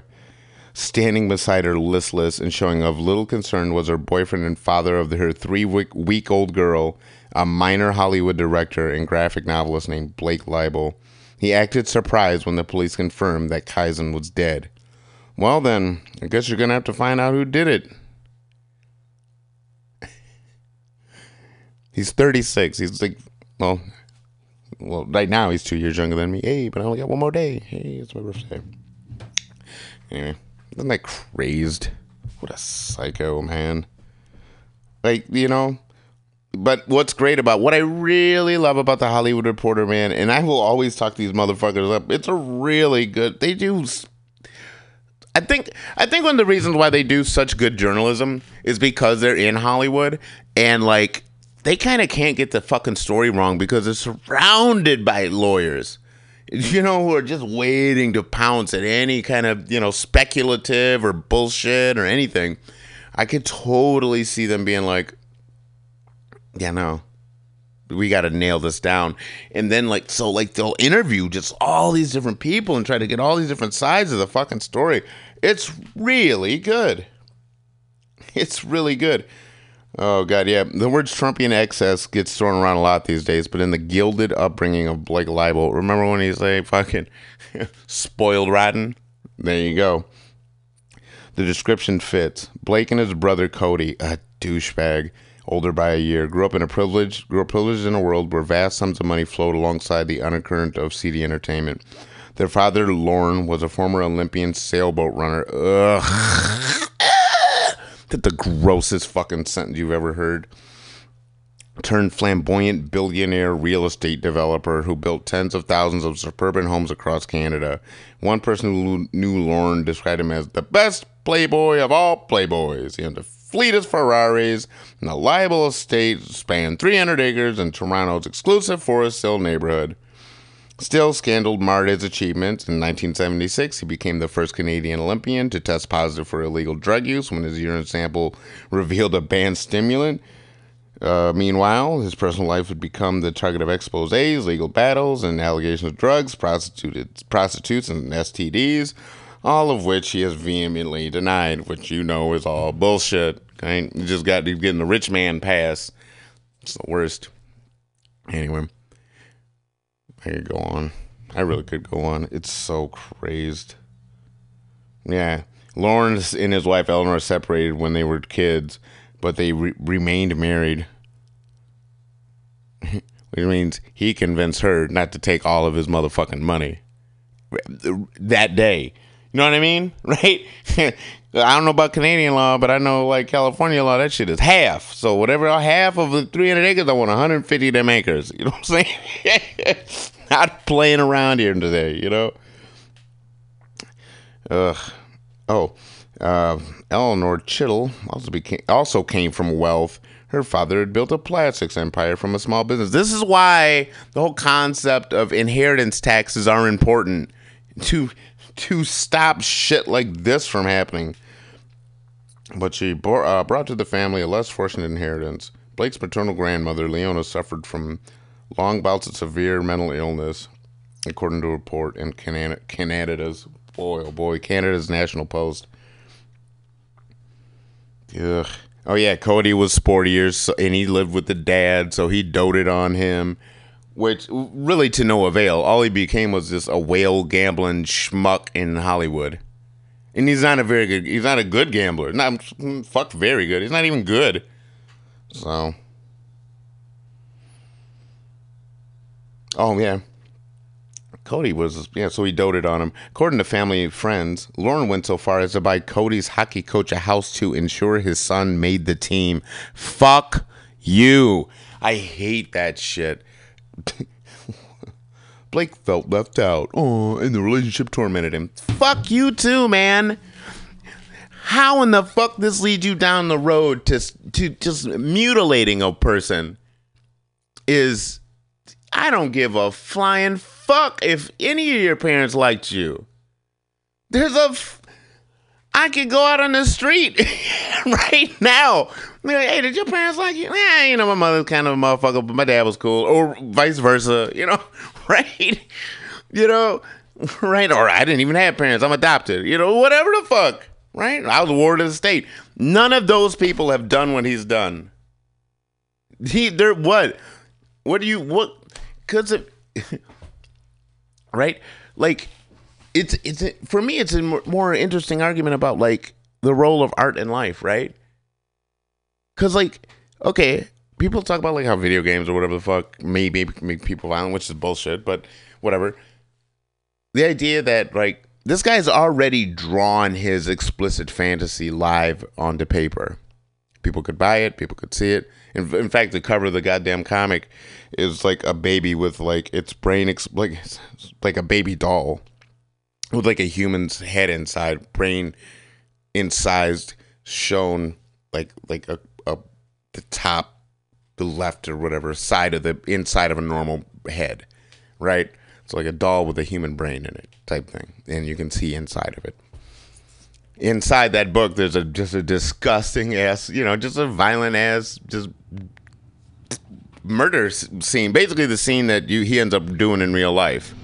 Therefore, when people say like, all right, well, like pedophiles or whatever, right? You're like, well, and like sometimes you'll get that weird argument. People will be like, well, if you actually had underage girls in pornography, then maybe these pedophiles wouldn't go out and do it. It's a bullshit argument. Because, like, this guy's he's, like, physically done it and sold it to people, and people could see it and all this type of shit. He's been on book tours or whatever the fuck with it and everything, Right? Been able to tell his friends about it. Hey, man, you see this fucking wicked scene? It's a base desire this man has to do that shit. Right? If he'd never drawn that book,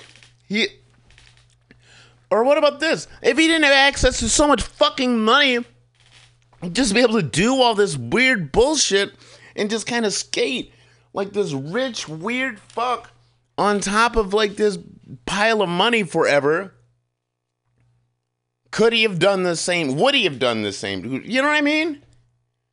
It's like he's like an artificial man. When you face no real hardships, what, your fucking parents don't get along? Welcome to the club,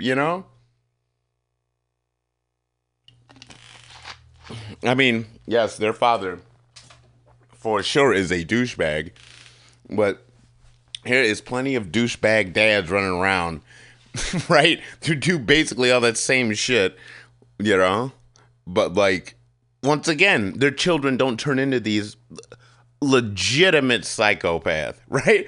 I don't like to throw that word around because that word gets like thrown around a lot weirdly, like, man, he's like took the psychopath test and all this bullshit. Now this fucking guy, this guy's an all day real deal, die in the wool, no bullshit, all day psychopath, And the fact that these idiots that he's running around with can't tell that shit at all is fucked up, by the way.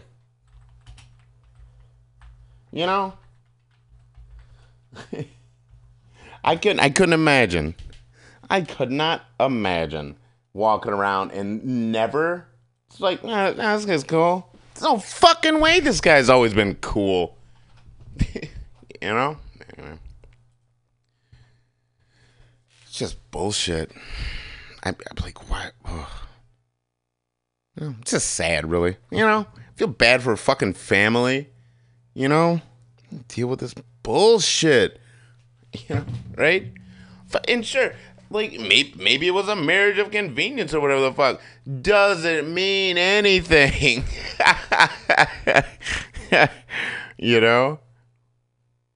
That is really funny, too. I just opened up the new Hollywood Reporter webpage for today. Why gender-swapped Ocean's 8 has avoided Ghostbusters trolls. Because Ocean's 11 don't have fucking nerd for fucking fans. Ocean's 11 has regular people fans. Ghostbusters are OCD weirdos who... gross. Anyway, that's why. I don't need to read the goddamn article. I know the goddamn people are psychos. Oh, Vince Vaughn arrested for DUI, resisting arrest. The actor was arrested early Sunday morning in Hermosa Beach and has since been released by the Manhattan Beach Police Department. Anyway. Oh, really? John Lasseter to exit Disney at the end of the year? No shit. I can't imagine why. I didn't even know the goddamn Tonys are on. I that's one thing I really don't know shit about. Like, I know, like, sort of the big hits and the... Ugh, boy, he looks gross. I've never seen a picture of him. Really? Oh, Missteps? I want to see what this highlighted missteps is. It's never easy to face your missteps. But it's the only way to learn from them. Oh, boy, he looks gross. He's got that like no lips, like that no top lip, but like a barely bottom lip. Once again, I hate to do this, but I think like the same way I look at like Quentin Tarantino. I really don't like to like judge a man just by his looks, but my gut, it's like a gut instinct thing where I see somebody, I'm like, nope, that guy's fucked up. I can see it in your eyes. I can see it in your fucking mannerisms. You have like this seething anger. Maybe it's because I can identify with it or something. You know, maybe it's like identifying traits. Like, oh, well, I could see me doing that. You know, or whatever. I'm trying to figure out. Oh, that's cool. The Theta Bar Cleopatra's coming out. That's cool. That's really cool, actually. Anyway. What? Disney Animation head John Lasseter has taken a leave of absence from Pixar after acknowledging painful conversations and unspecified quote-unquote missteps he wrote Tuesday in a memo to staff obtained by The Hollywood Reporter. Lasseter's statement arrived as THR was preparing a story detailing alleged misconduct by the Disney star, the Disney executive. Let me see something. I want to see if that fucking thing. I don't give a fuck about his dumb letter. I want to see this fucking alleged misconduct.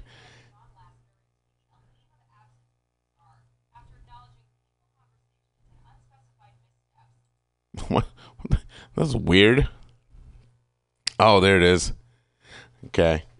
Well, one longtime Pixar employee says Lasseter was known for grabbing, kissing, making comments about physical attributes. Ah! Rashida Jones. Oh, God. Rashida, baby, right? That's it, Quincy Jones. Is still credited as a writer on Toy Story 4, the next installment in the beloved franchise, but sources tell The Hollywood Reporter the actress and her writing partner at the time, Will McCormick, left the project early on after John Lasseter, the acclaimed head of Pixar and Walt Disney Animation, made an unwanted advance. Oh my God. She's fucking fine, but you know what? She ain't yours, motherfucker. Right? It's so crazy to me, the idea. Just the general idea is so mad. That's so weird to me, too. Right now, there's Eddie Murphy's going to be Rudy Ray Moore on a Netflix thing. That doesn't make any sense. None. Like, none. Unless you want to say, like, both of them niggas made some bad movies. Right?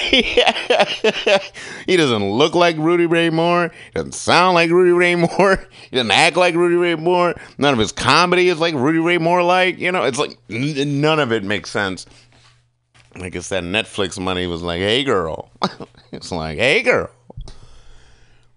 Oh, what? Jones and McCormick said, oh, okay. So after, it's for about 2 weeks. They were sending requests to McCormick and Jones in a November 21st statement to the Times. He goes, we did not, Jones and McCormick said, we did not leave Pixar because of unwanted advances. That is untrue.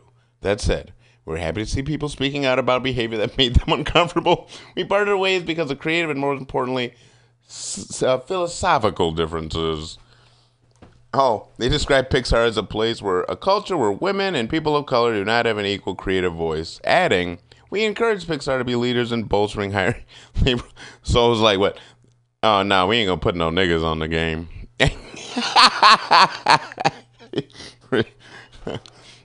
Multiple sources of Pixar and the animation community talked to THR about Lasseter's alleged behavior, but asked not to be named out of fear that their careers, hey, what's up?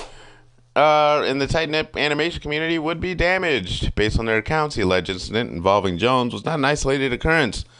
One longtime Pixar employee says Lasseter, who was well known for hugging employees and others in the entertainment community, was also known by insiders as grabbing, kissing, making comments about physical attributes. Multiple sources say that Lasseter is known to drink heavily at company social events, such as premiere parties, but this source says behavior was not always confined to such settings. God, that's so gross. What? Okay, there we go. Like, let's get to the fucking stories, baby. The executive editor. I've recently had a number of difficult conversations that have been very painful for me. It's never easy to face your missteps, but it's the only way to learn from them. It's hard to overstate Lasser's value to Disney. He is known as a genius behind Pixar films, from Toy Story to Coco.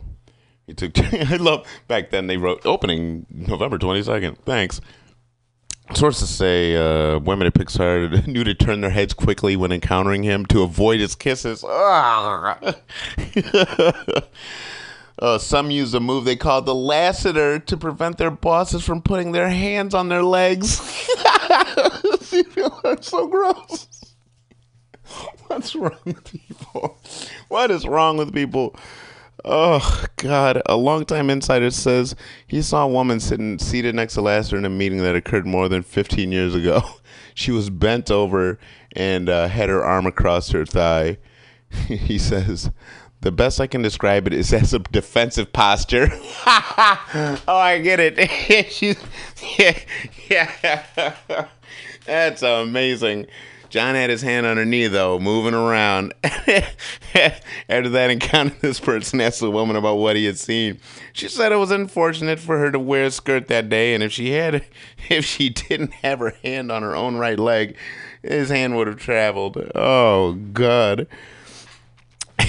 The same source says he once noticed an oddly cropped photo of Lasseter standing between two women at a company function. When he mentioned that to the colleague, he was like, we had to crop it. Do you know where his hands were? Oh, God. Oh, get your fucking dusty mitts off of these poor women. What's wrong with you weirdos? Oh, but yeah, so he is to exit Disney at the end of the year. Good. So he's still got a consulting role until December 31st. It's the middle of June. Wow. God, can you imagine having to go to work seeing that douchebag? Oh, God. Oh, what is that? The Wall Street Journal vividly captured Lasseter's propensity to move in for a hug in a 2011 feature that documented him giving 48 hugs to both men and women in the course of just one day. That's fucked up. I don't, like, if I had to calendar back, like, how many hugs I've gotten in my life, I don't know if it goes up to 48. That's a tall number of hugs. But that's because I don't let people touch me a lot. Anyway, that's a lot of hugs. 48 hugs in a day. I'd be like, fuck, that's a lot of people. That's a lot of people to run into in a day. Just like, hey, how you doing? People you know long enough to fucking hug up? Oh, that's sad. Eunice Gayson, the Dr. No star, the first Bond girl, she died today. She's 90 years old. That's cool. Oh, Ryan Gosling's playing Neil Armstrong. That sounds awful. Let's see what else we got. Oh, that's stupid. I still got shaken in my head. All right. Speaking of, I got 9 minutes, and I'm going to do something with it. Yeah, he's one of the founders of Pixar. He was hired by Pixar's head, Ed Catmull, in '84. Right? He's not the only one that was there. You know, they make it sound like sometimes, but it's like they do with any director, right? There are a shit ton of people that actually do work on movies. Right? It's not just the director holding the boom mic and the lighting and shit, right? There's a lot of people. Anyway, whatever. God, I got that fucking song. I hate when I get a song stuck in my head. I might play it again. How fucked would that be? Just play the same song twice during the same show. I don't care. Anyway. Yeah, that's a shame, Anthony Bourdain. I get sad when I see that little headline. It's a bummer. He's a nice person. Let's see what else we got. What does that mean? What is SMILF? Single mother? I'd like to fuck? What do you figure a SMILF is? Let's find out. Doom doo doo doo doo doo. Doom doo doo doo doom doo doo doo. Doom doo doo doo doom doo doo doo doo doo. SMILF deaf.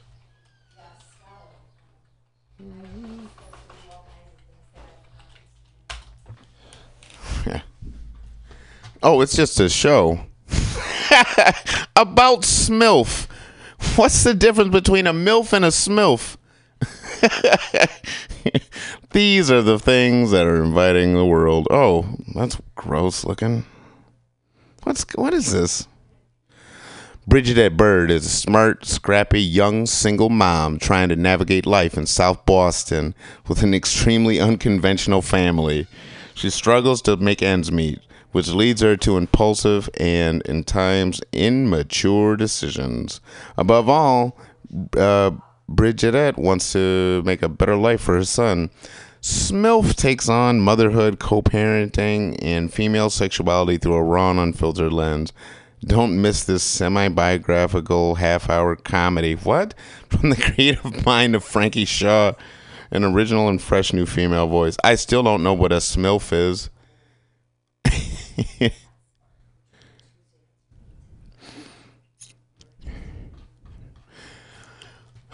She was a shaken.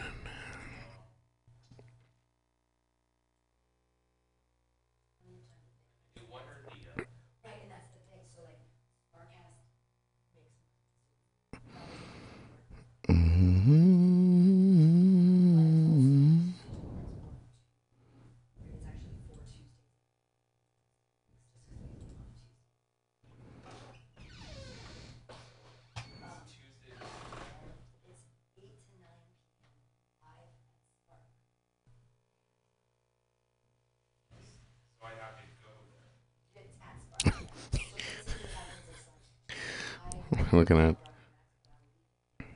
Oh, what else is going on here? Boy, oh boy. Well, that's cool. SAG-AFTRA strikes deal for new broadcast TV contracts. Oh, wow.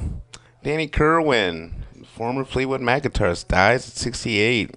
He was like the old school one, like fucking Blues House at Chess, like the old ass Fleetwood Mac. That's crazy. Ha, that's cool. Stephen Kitt's back at Hateful Dweebs who harass Star Wars actors. Exactly. That's the same asshole who's making fun of those fucking women for doing Ghostbusters of all fucking things, as opposed to Ocean's 8, right? Ocean's 8 is just the same thing. But whatever. Yeah, that's because regular people, I'll say it again, regular people like Ocean's 11, not these fucking hyper OCD nerd asses. Boy, Kevin Feige, I never seen a picture of him either. That guy looks like a jockass. It's kind of amazing. I just like that word, jockass. Ugh. I hate when people say shit like that. You should just be sure you're surrounded by greatness. What is that? Oh, cool. I got 4 minutes. Who gives a flying fuck? All right, this is what I'm going to do. I'm going to play this. And I'm going to get the fuck out of here. In that order. Cool. All right. I wish you guys as happy birthdays as I will have tomorrow. And take care. We're out.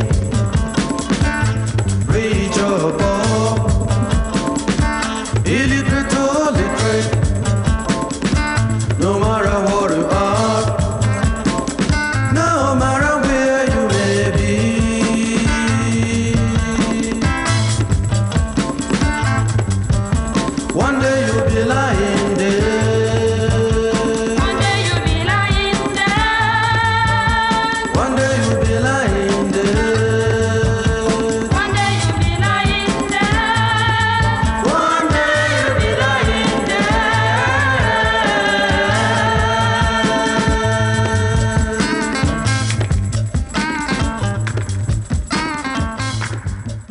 Are you tired of swimming through a sea of podcasts?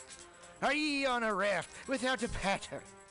Well, gather around me, sea dogs, and get aboard me pirate ship as we set sail for the seas of MutinyRadio.fm. From there, you can captain your own pirate ship as you sail through over 44 different shows for all of your listening pleasures. They've got live comedy to small business advice, LGBTQ friendly to sports, vinyl to gutter punk. MutinyRadio.fm has the best programming the internet ocean has to offer you. I bet my peg leg on it, or I ain't scurvy shit-faced McRat.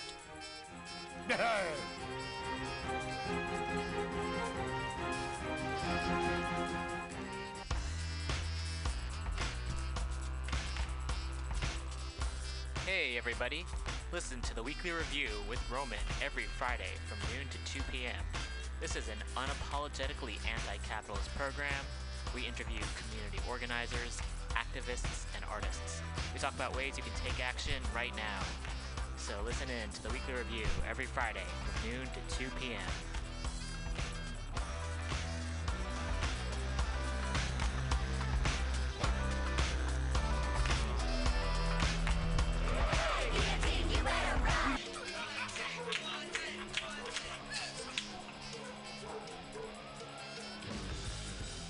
Subliminal SF brings you visual and auditory mind control. For the best graphic design, physical merchandise, and live music promotion, go to www.subliminalsf.com and check out their hilarious t-shirts and super cool bands at clubs and bars all over the Bay Area. Subliminal SF creates amazing flyers, posters, and design for every need. So go now to www.subliminalsf.com and experience what this wonderful local business has to offer.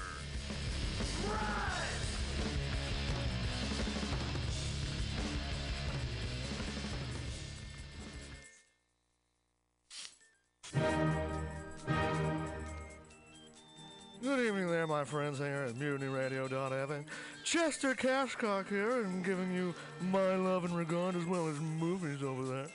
And I just wanted to let you guys know that anytime I go swimming in my vault of rare coins and piles of filthy cash, I can't help but listen to Pamtastic's Comedy Clubhouse every Friday from 8 to 10 p.m. I mean, if anyone who knows anything about comedy knows that Pamtastics books the best of San Francisco and beyond's underground comics.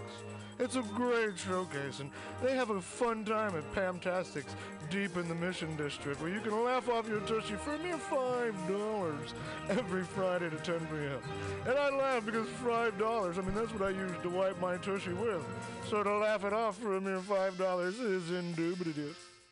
But if you can't make it to Mutiny Radio, well, don't even worry. Don't fret at all. You can simply download the podcast post-show and giggle in the comfort of anywhere, like your Aspen summer home on the mountain ridge with the kayak showing. So all you got to do is just go to podcastics.pcrcollective.org/Comedy Clubhouse, or you can listen live every Friday from 8 to 10 p.m. as your host Pam Benjamin brings you the best comedy from San Francisco and beyond the universe. And what's better than the universe? It's a cash cock, honey. Yeah.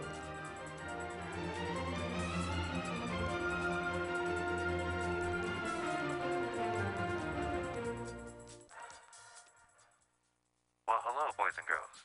You know what a password is. That's a secret word that soldiers would use to get past the sentry and up to the front.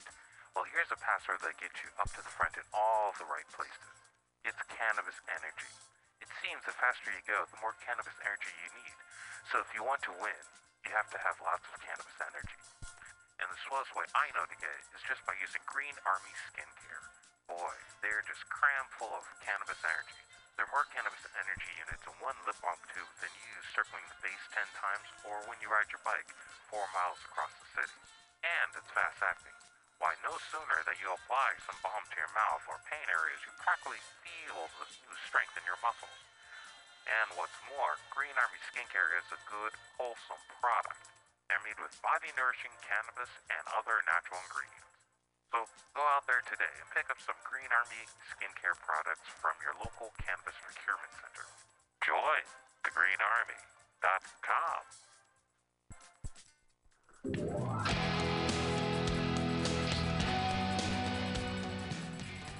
Hey, ladies and gentlemen, we'd like to invite you down to Bender's Bar and Grill in the heart of the Mission District in San Francisco at 806 South Van Ness. We've got great food by our kitchen counter offer: burgers, tater tots, tachos, corn dogs, stuff like that. From opening until 11 p.m. most days of the week, except Saturday. Every Saturday night, we've got live rock and roll, some of the best local bands in San Francisco, and touring acts as well. Come on down, 10 p.m. rock and roll, only night of the week. We have a $5 cover charge, always $5 for live rock and roll. We're open from 4 p.m. until 2 a.m. Monday through Thursday, Friday, Saturday, Sunday, 2 to 2. Come on down, have some drinks with us. We've got Whiskey Wednesday, Tequila Tuesday, and we've always got the Steve McQueen special, shot of bullet bourbon and a can of California lager for $8. Come down and enjoy our patio. It's open in the afternoon, not really in the evening, but a lot of good folks hanging out back there. Come on down, give us a shot. Drop by the bar, make some friends. Thanks, folks. Bender's Bar and Grill in the heart of the Mission District, San Francisco, California. With a happy hour every Monday through Friday until 7 p.m. Don't miss it. Go to Bender's Bar. Big supporter of the Mutiny Radio Comedy Festival 2018. Oh yeah, it goes down. Come smoke with your boy. Grinder. Spark is San Francisco's premier cannabis dispensary with a focus on serving and educating patients for 7 years. Spark is dedicated to creating the best in-store experience with its extensive menu, friendly staff, and one of the few cannabis vape lounges in San Francisco.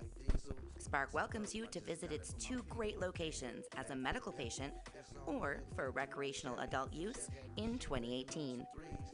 Spark is located at 1256 Mission Street between 8th and 9th and at 473 Haight Street at Fillmore. Both locations are open until 10 p.m. every night. Spark staff looks forward to serving you. Coming at these bitches and all these snitches, hitting switches, going rags to riches.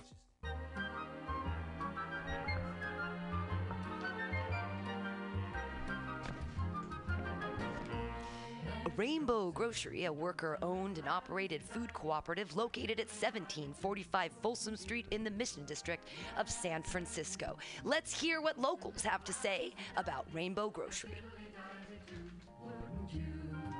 Their bulk section is dope AF. I love their variety of cheese and home decor items and this unique items that you can't find anywhere else. Their cheese section is insane. I love Rainbow Grocery because it's the #1 grocery store to shop at when you're having a potluck and need to fulfill everyone's dietary needs. They don't have meat.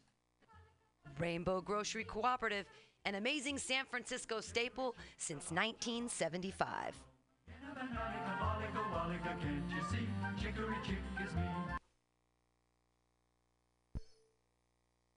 For all your space chicken, sci-fi, comedy, non-political humor needs, go to timstesseract.com.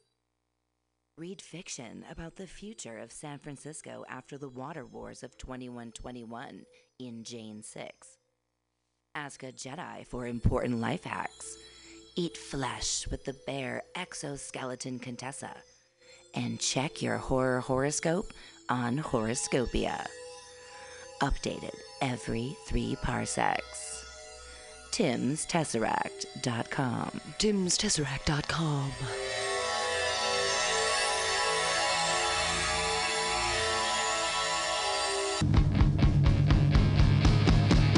So you want to be a comic? It's not as easy as we make it look, but that's because Mutiny Radio has 8 hours a week of open mic stage time for all your comedy workout needs. Strain those improv muscles every Sunday from 4 to 6 at Getting